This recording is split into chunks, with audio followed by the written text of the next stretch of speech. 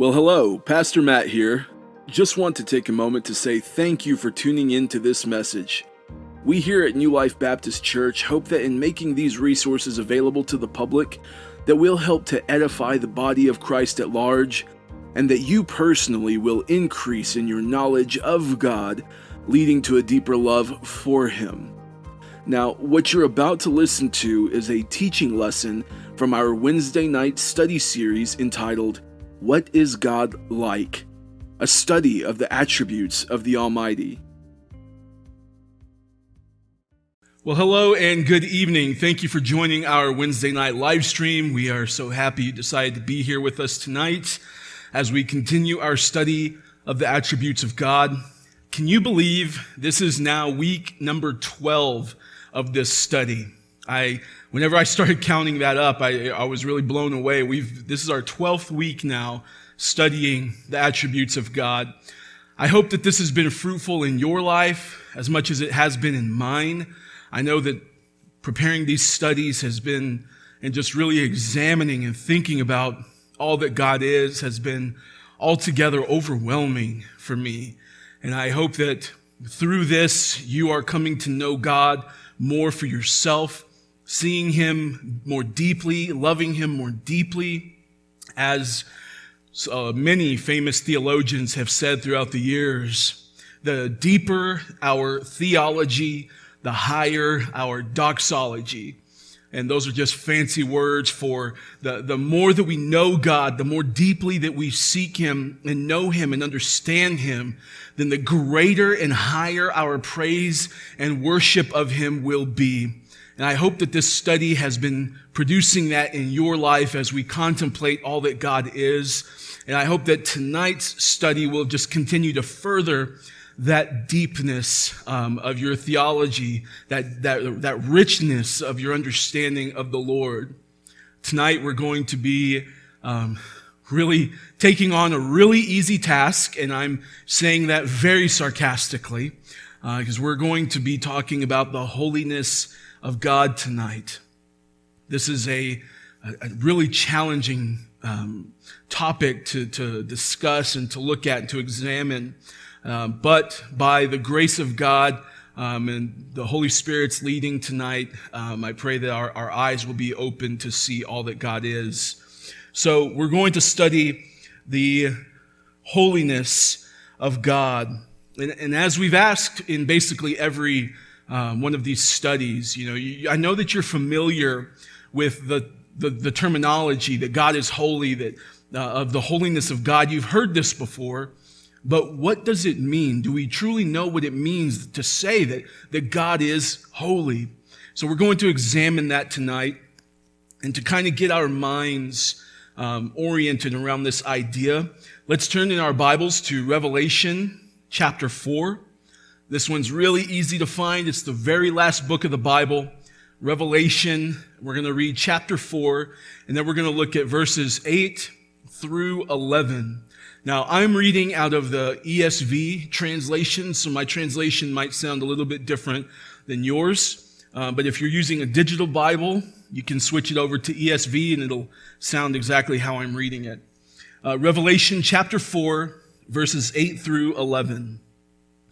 This is the word of God. And the 4 living creatures, each of them with 6 wings, are full of eyes all around and within. And day and night they never cease to say, Holy, holy, holy is the Lord God Almighty, who was and is to come. And whenever the living creatures give glory and honor and thanks to Him who is seated on the throne, who lives forever and ever, the 24 elders all fall down before Him who is seated on the throne and worship Him who lives forever and ever. They cast their crowns before the throne, saying, Worthy are you, our Lord and God, to receive glory and honor and power, for you created all things, and by your will they existed and were created. Let's pray.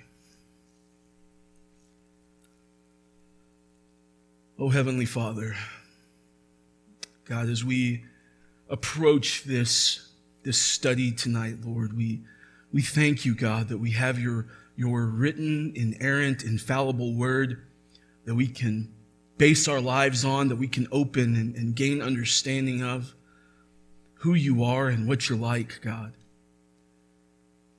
Lord, it is just such a tragedy that we have so lost sight of how holy you are. Lord, I pray that tonight, God, through this study, that you would use me to communicate the reality of who you are to your people. I pray that some might be saved. I pray that we all leave this study worshiping the one who lives forever and ever and is seated upon the throne. May you be glorified through this, Lord. May people come to know you through this, Lord.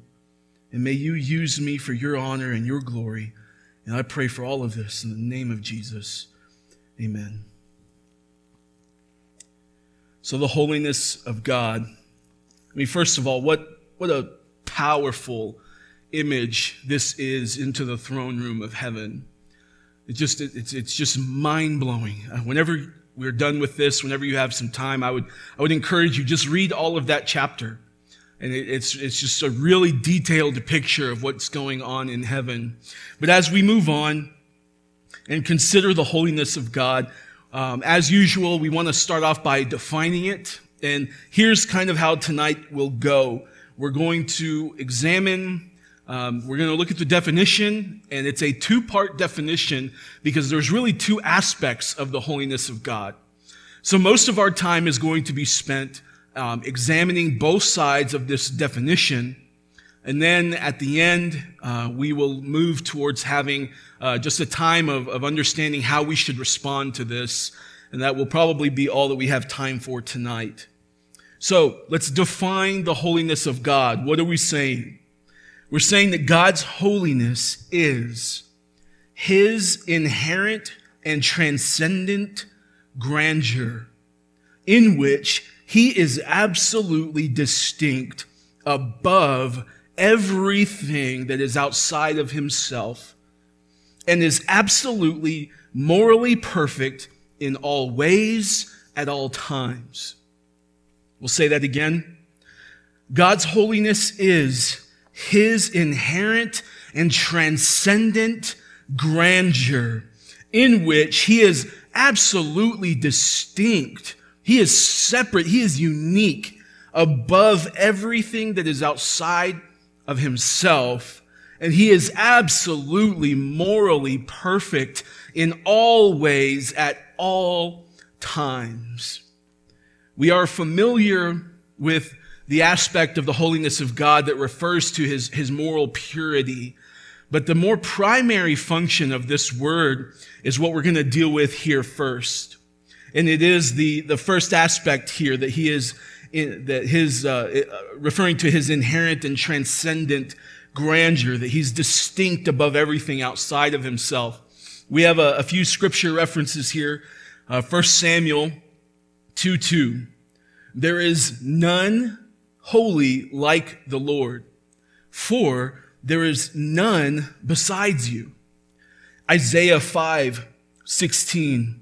But the Lord of hosts is exalted in justice, and the holy God shows himself holy in righteousness. Isaiah 57:15. For thus says the one who is high and lifted up, who inhabits eternity, whose name is holy. I dwell in the high and holy place, and also with him who is of a contrite and lowly spirit, to revive the spirit of the lowly and to revive the heart of the contrite. So as I said, we're going to examine this first half, and then we'll look at the second half in a bit. But to understand the transcendence of the Lord, Few more passages to look at. Isaiah 6:3. You know this one. We studied Isaiah 6 recently, and it's where the angels are calling one to another, saying, "Holy, holy, holy is the Lord of hosts. The whole earth is full of his glory." And 1 John 1:5, that God is light, and in him is no darkness at all. And then Exodus 15:11, who is like you, O Lord, among the gods? Who is like you, majestic in holiness, awesome in glorious deeds, doing wonders? Wow. Scripture is full of references to the holiness of God. Now, what is holy? What does this mean? I told you it had a primary function, this word does. And in the Hebrew language, the ancients would use this term, kadosh. And what it meant was to cut or to separate. And so this is the idea that we get with holiness, is that God is cut away from, that he is separate from everything else. And that was part of our definition, that he is distinct above everything that is outside of him. That's why we get that definition, because it's based on the separateness, the distinctness, the uniqueness of God. I think about it this way. This will help us wrap our mind around this terminology. Gabby and I, we love to buy strawberries. And whenever we bring them home, Gabby, because she's the best wife of the year, she takes the strawberries and cleans them, and then she cuts them and puts them in a bowl and then puts them in the refrigerator. But that act of cutting, she's cutting away that which is not edible. She's cutting away the parts that are not savory, that are not appealing. And this is the idea, the concept of holiness, that God is cut away from, that he is separate from us, that he's nothing like us. He's altogether different. Scripture often asks the question, who is like you, Lord? And of course, the answer to that question is no one. But even God himself will pose the question from time to time. In Isaiah chapter 40, verse 25, it says, to whom then will you compare me, that I should be like him, says the Holy One. He's not like us. He's nothing like anyone or anything that we have ever encountered or come into contact with. We have no frame of reference within which to define what God is like and who he is. Now, holiness is not just an addition to what God already is. Holiness is God's nature. That is to say, it's not an aspect of what God is, but rather it is all that God is holy. The entirety of who he is, the sum of all of his attributes, all that he does, all that he thinks, all that he decrees, everything about God is holy. It is his very essence. If God had a DNA sequence, holiness would be written into his genetic code. If God were material, holiness would be the very fiber of his being. It's not something that he does. He doesn't just do holy things. He is holy. He doesn't just behave in a manner that is holy. He is holy. And he's not just a bit holier than we are. He is in a category of his own, and he is the very definition of holiness. So truly we could say, how do you define holiness? God. That is holiness. He is holy. And all of his attributes are holy. His wrath, it's a holy wrath. His love, it is a holy love. His justice, it's a holy justice. All that he is holy. In Isaiah chapter 6 that we referred to a bit ago, we studied this a couple of weeks ago on a Sunday morning, and you could turn there if you'd like. But Isaiah starts off saying that in the year that King Uzziah died, that he saw the Lord. And what's interesting about Isaiah's account is that he does not go on to detail the facial features of the Lord or how tall the Lord was. What he went on to detail was the holiness of God, his majesty, how glorious God was, the grandeur of the Lord. He was high and lifted up, Isaiah says. I saw the Lord and he was high and lifted up. Immediately, we get this sense that this God is other. He's not like us. He's separate from us. He's high and lifted up. He's high and exalted. He's high and lofty. He's in the highest place of all honor.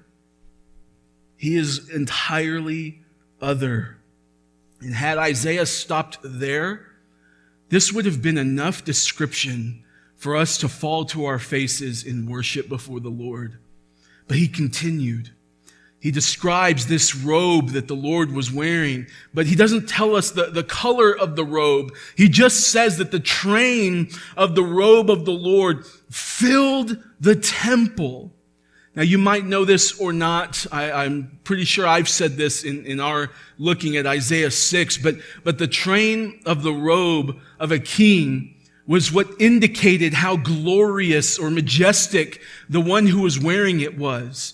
So the longer the train of the robe, the more glorious its subject was. And here, God's train is not just long. It wasn't just a long train.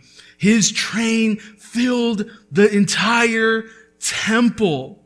That is to say that this God is the most glorious King of kings of all, and he is in the most exalted place.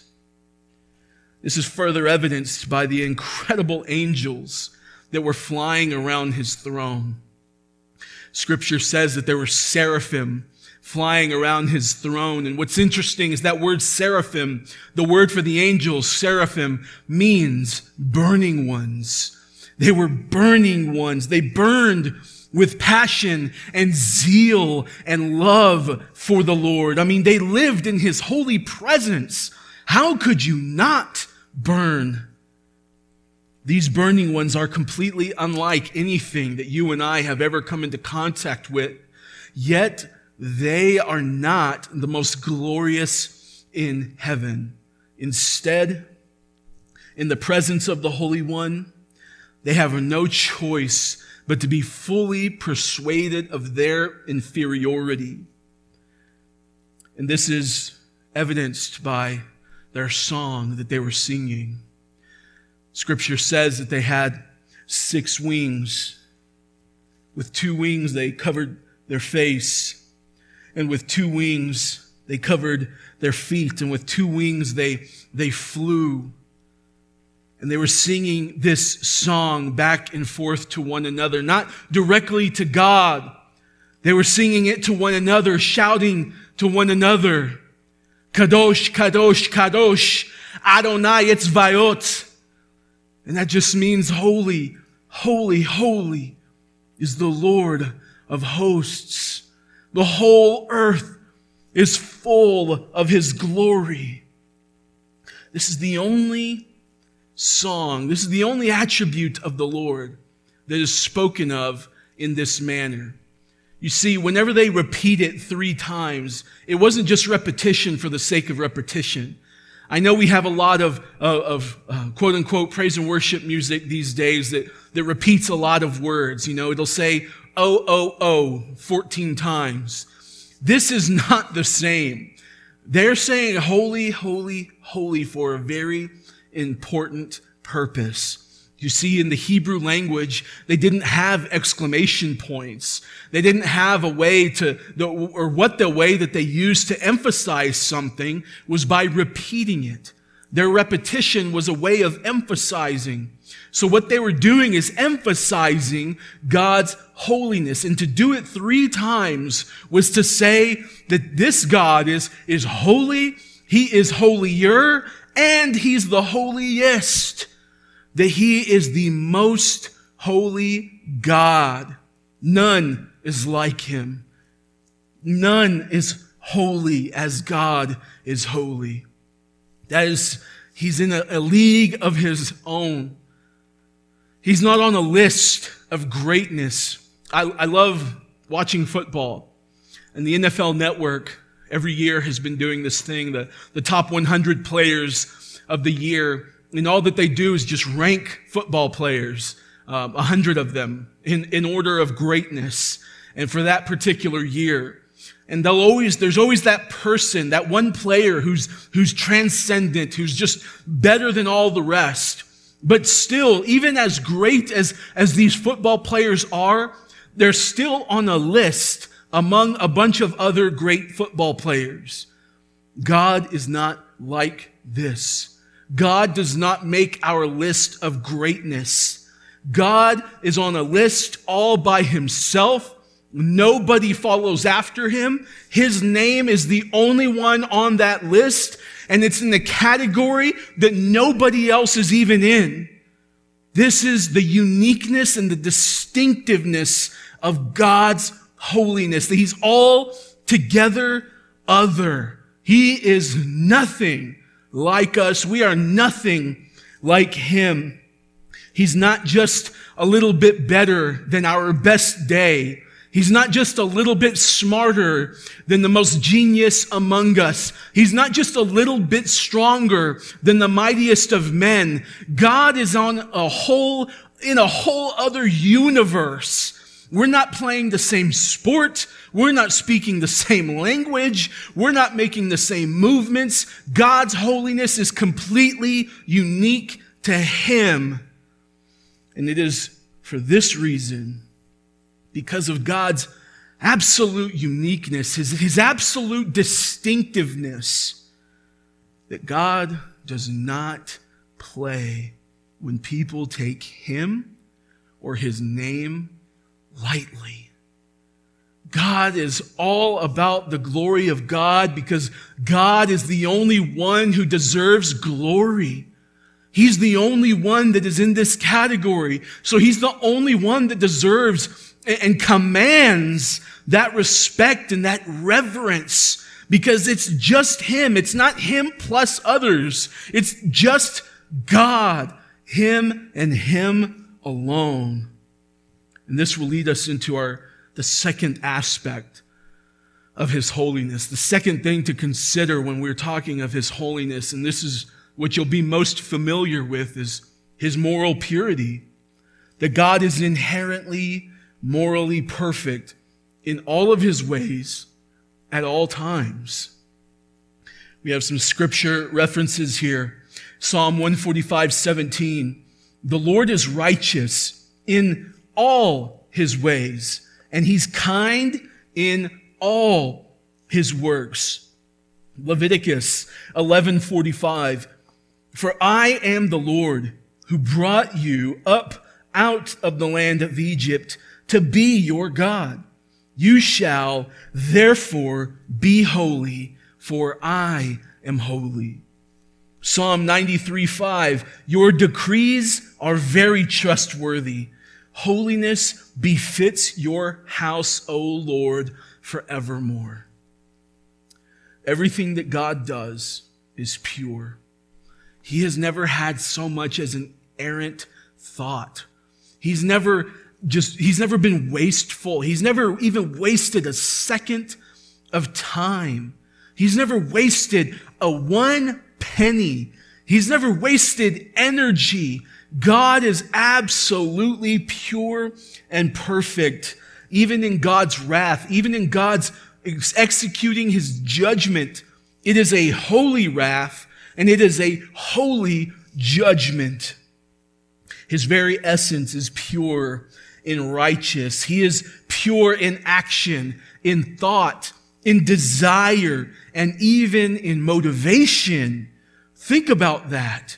You and I, we're not anything like that at all. We're not even close. You and I have never even experienced a nanosecond of anything remotely resembling the holiness of God. Even our good deeds are done out of selfish intent. Of course, when we're outside of Christ, all of the good things that we do, it's because, well, it makes me feel good. I feel good to give people something. I feel good to do these good things. That's a selfish motivation. God is not like that. And some might say, well, God does everything in the best interest of his glory, and you're absolutely right. But in doing so, he is completely righteous because, again, he's the only one who deserves that glory. Therefore, him acting in the best interest of his glory is the most holy and righteous thing that he can do. And it's also the most loving, but that's a story for a different day. Even on our best day, we fall pitifully short to what God is. He is so holy and so perfect that we cannot even imagine. We have no reference point for the level of perfection that God exists in, that his essence is. We've never seen anything that is as pure as the Lord.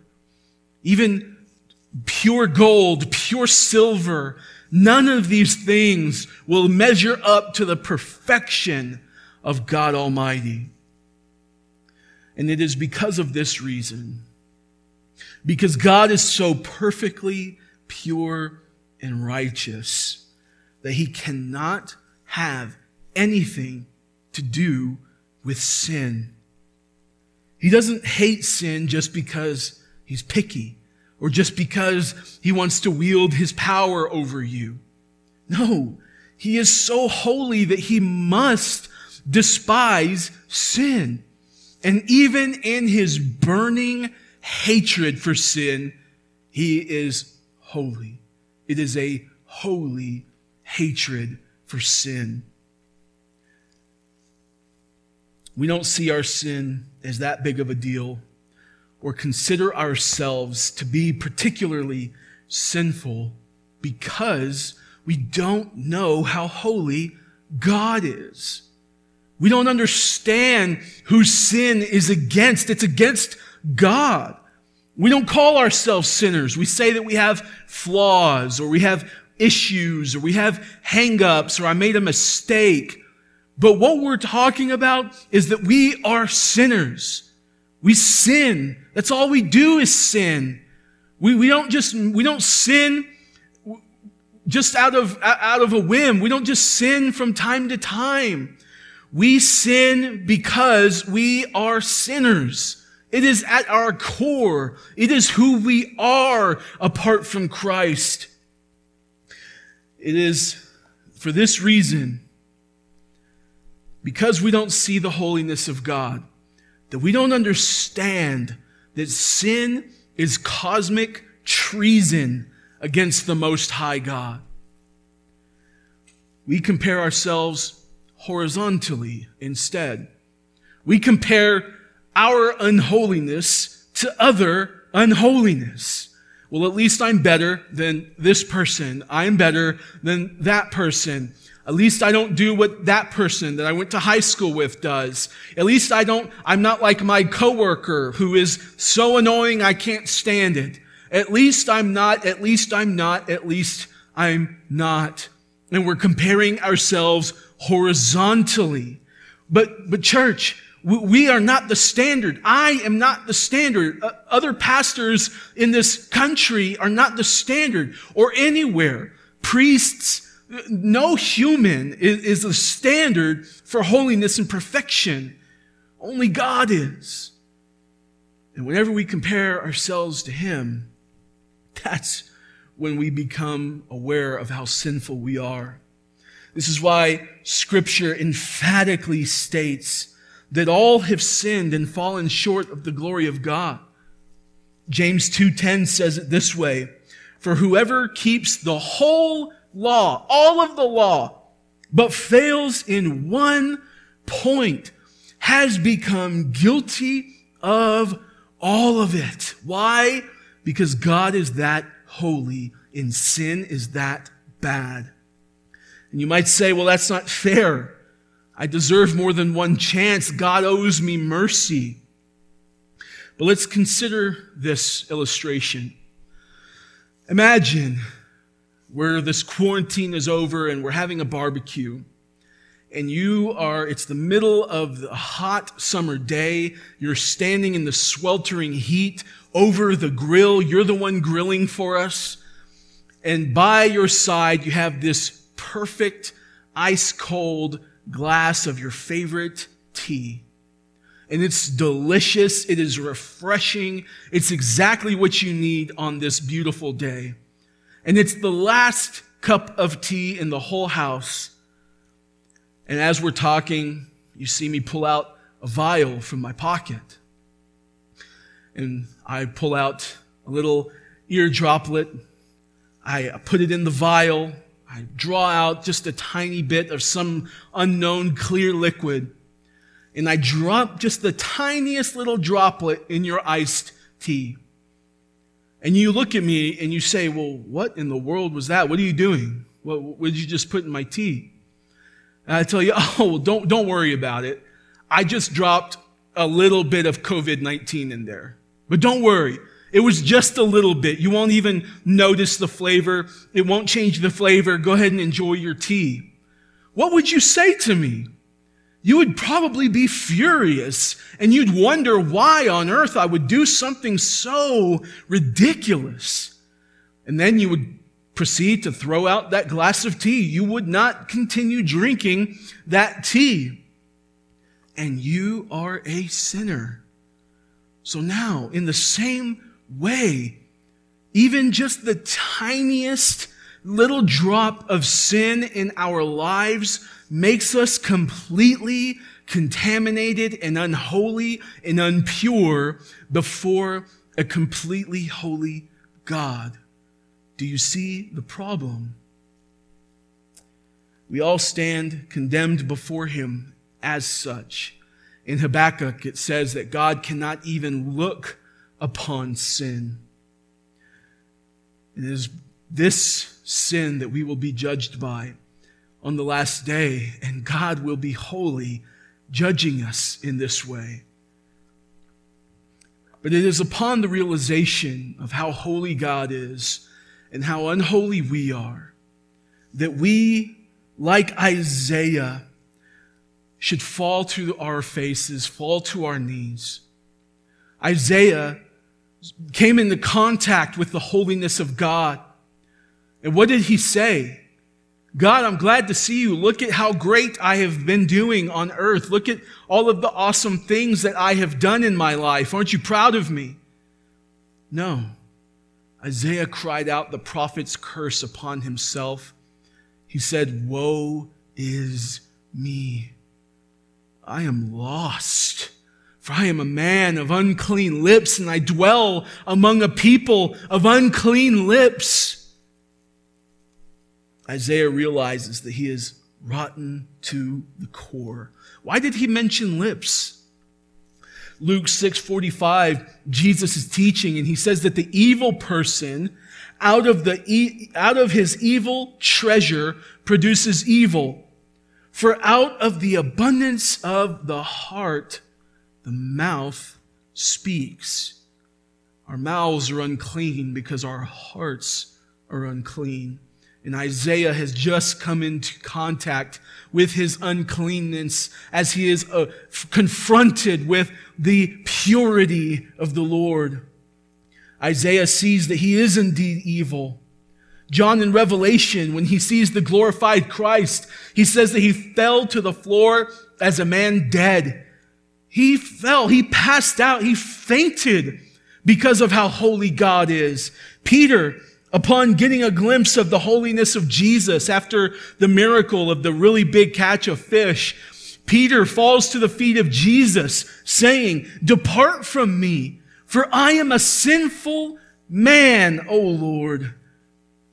It is when we truly see God for who he is that we then can see ourselves for who we are. It is when we truly see God for who he is that we then can see ourselves for who we are. You see, he is holy, and we are unholy. He is pure and perfect. We are sinful. He is absolutely without flaw, and we are hopelessly flawed. It's not merely that we sin from time to time, but that we are sinful to our very core. This is what makes the gospel so incredible.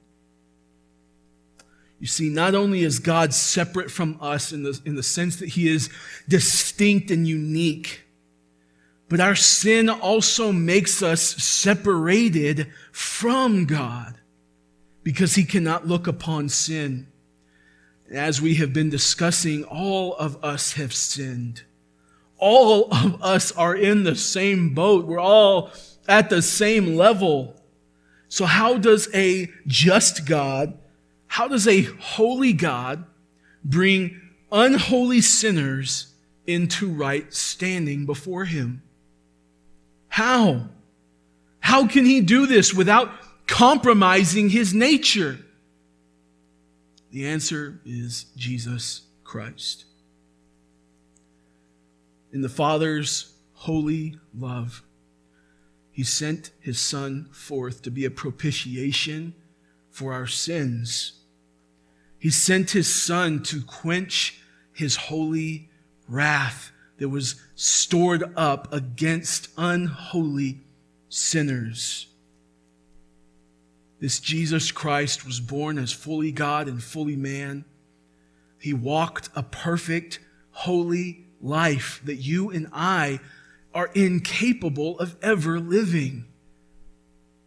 And after this, he went to the cross as a perfect, blameless sacrifice. And on that cross, God took our sinfulness out of our account and put it on Jesus. And as in doing so, God poured out his holy wrath on this unrighteousness. And Jesus, the perfect, blameless sacrifice, the Lamb, took on our punishment, standing in our place. And when he did this, he extinguished the holy wrath of God for all those who would believe. He died on that cross. Then he rose on the third day, and he is now seated next to the Father, exalted in his holiness. And if any of us, any among us, if you, no matter how unholy and unrighteous and sinful you are, if you will abandon faith in yourself, turn and repent of your sins, put all of your faith in Jesus Christ and his perfect work, the scriptures say that you will be saved. He did this so that he could justify sinners without ever compromising his nature. So, how then should we respond to the holiness of God? Really quickly, I'm going to give you 4 responses to the holiness of God. Number 1, be humbled.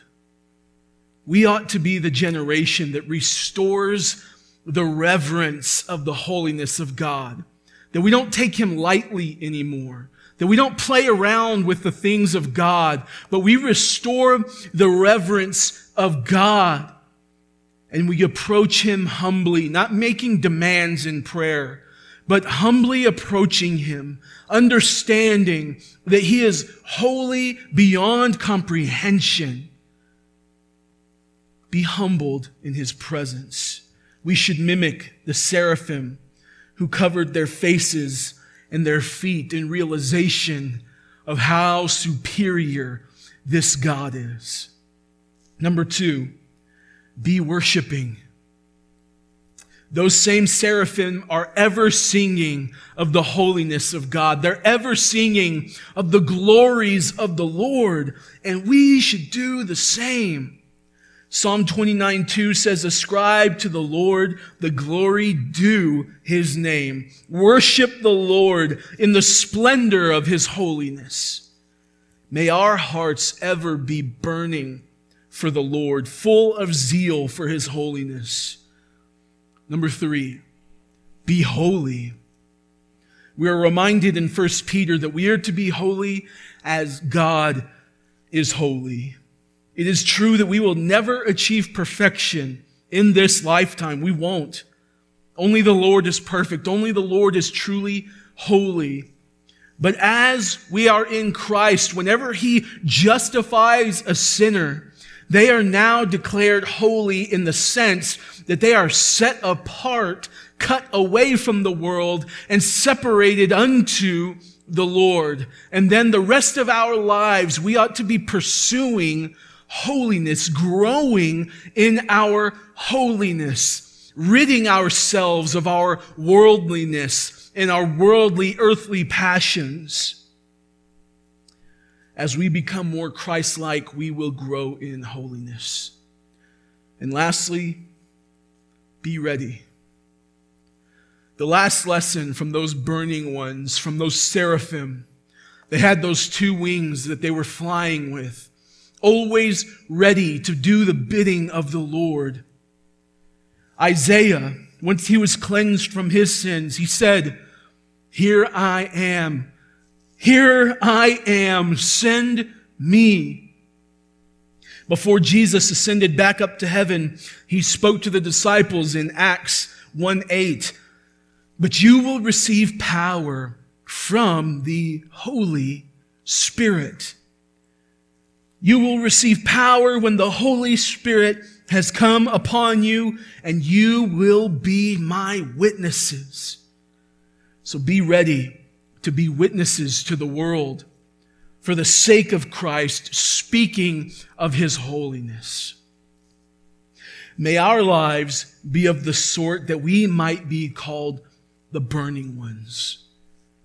That we burn with passion for his name, that we burn with zeal for his glory, and that we burn with love for him.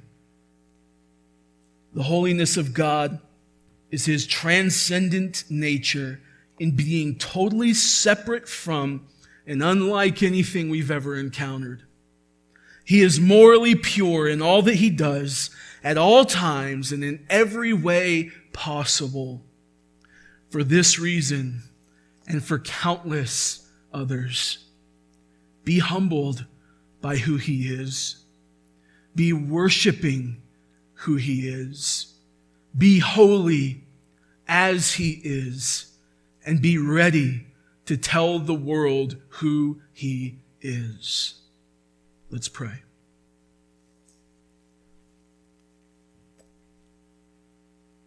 O Holy Father, as we conclude our time this evening, Lord,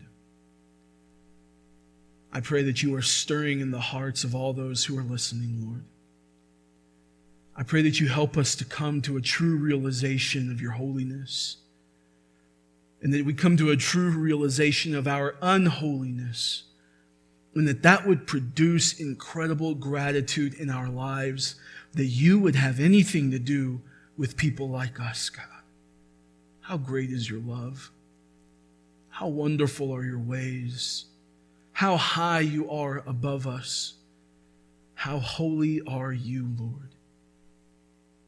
God, I pray that we will grow in our holiness. I pray that we will grow in our worship of you.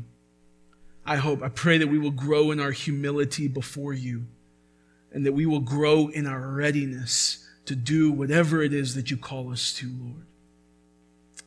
I pray for all of this in the mighty name of Jesus. Amen. Grace, peace, and mercy to you.